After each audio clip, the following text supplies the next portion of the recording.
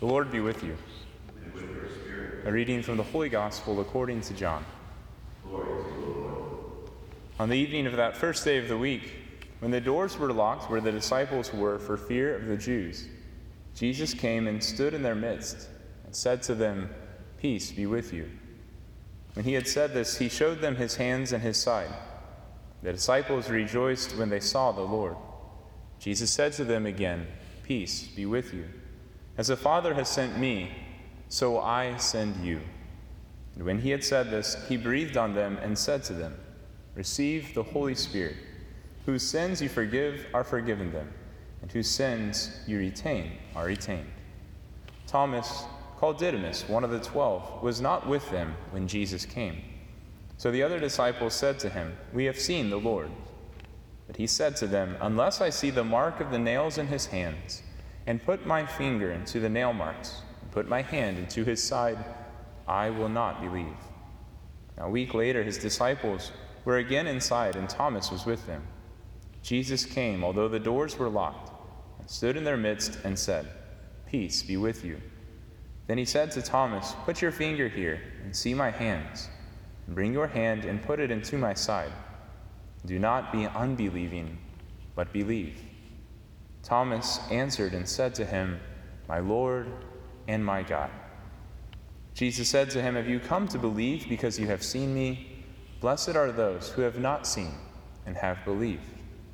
Now, Jesus did many other signs in the presence of his disciples that are not written in this book.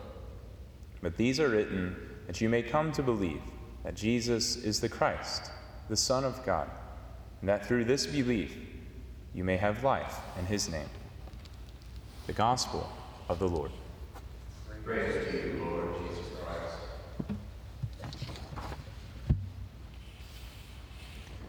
Reaching into the unknown, I was going to be a junior in high school. I was at a summer camp when this Fear Factor challenge made us reach into a bag and eat whatever we grabbed. Now, I was a little freaked out by it, and I still to this day hate green olives. But reaching into the unknown, whether it's reaching into a bag full of different foods, or reaching into a mystery box of critters and goo, or simply reaching into a crawl space, all of these come with the threat or the fear of encountering something uncomfortable, something we don't want to, a texture, a remnant of an animal, something unpleasant. Yet oftentimes, overcoming a fear and reaching into the uncomfortable can become that transforming experience. It gives us the courage or the hope for something different in the future. And fundamental to human activity is the question, what are we reaching for? And the readings today are inviting us, like Thomas, to reach out to a love that has first reached out to us, to reach into the mystery of divine mercy. Mercy, or in Latin, misericordia. Misere meaning misery, cordia, of the heart. The celebration of Divine Mercy Sunday gives us pause to consider the misery of our own times, the misery of our own lives, to reach into the very mystery box that is our human heart. For me, part of that discovery amidst these times has been understanding the misery of the fact that 2 years ago, almost now, I was ordained and laid down my life to serve you, God's people. But yet in these times, to actively serve you has been taken away. You see, amidst this misery, once we begin to reach beyond our fears, to reach into the uncomfortable, to reach into the mystery maybe of divine mercy, we begin to reach into the gospel. And we find not something frightening, but the very heart of our Savior, the one who's been reaching out to us, to every human misery from the beginning of time, from the creation of man and woman. That misery that entered the world with the disobedience of Adam and Eve. And so afterwards, God decides to send and to create another covenant, to create a covenant with man, with Noah, to never again flood the earth. But after Noah's disobedience, God was left again to reach out into the heart of humanity again, this time choosing Abraham, the tribe of Abraham who he promised would have land, dynasty, descendants. But even Abraham laughed at God.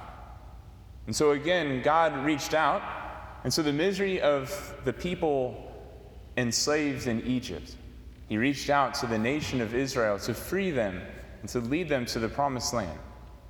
But Moses, their leader, making the molten calf and Moses' disobedience, God was left again to create a covenant with man, this time the kingship of David.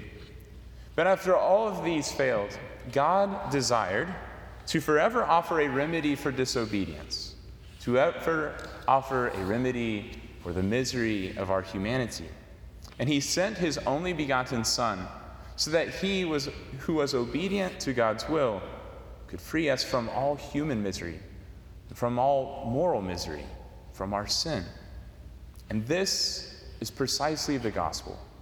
That Jesus Christ offers us his mercy to restore us not only to where we've been, but to call us to the infinite heights of the holiness of God, to share in his resurrection even now, to become divine like him.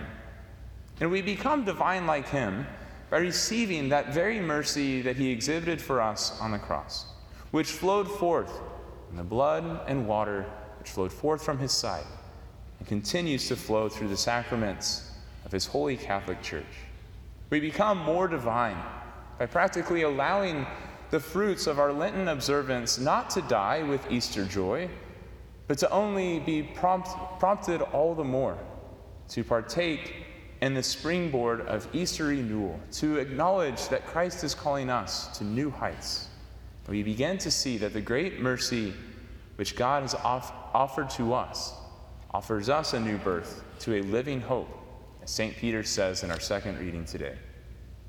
All of us who find ourselves like Thomas, separated from the rest, separated from God in these times, reach out to the side of Christ, towards the heart of Christ, so that through the misery of our wounds, our faults, our failures, which have been heightened likely amidst this time of silence and this pandemic, so that through the wounds of Christ, we find a heart still beating relentlessly out of love for us, a heart which offers us, as St. Therese says, a merciful love for the miserable.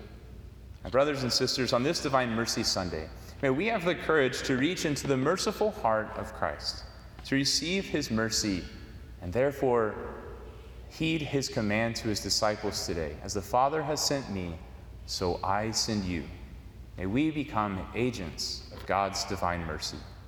And may we devote ourselves and our families, like the early disciples, to carrying out the truth of the gospel, the redemptive work of Christ, who reached out to us in his passion, death, and resurrection, and who continues to reveal the transforming power of his love, his healing, and his divine mercy through his holy Catholic and Apostolic Church.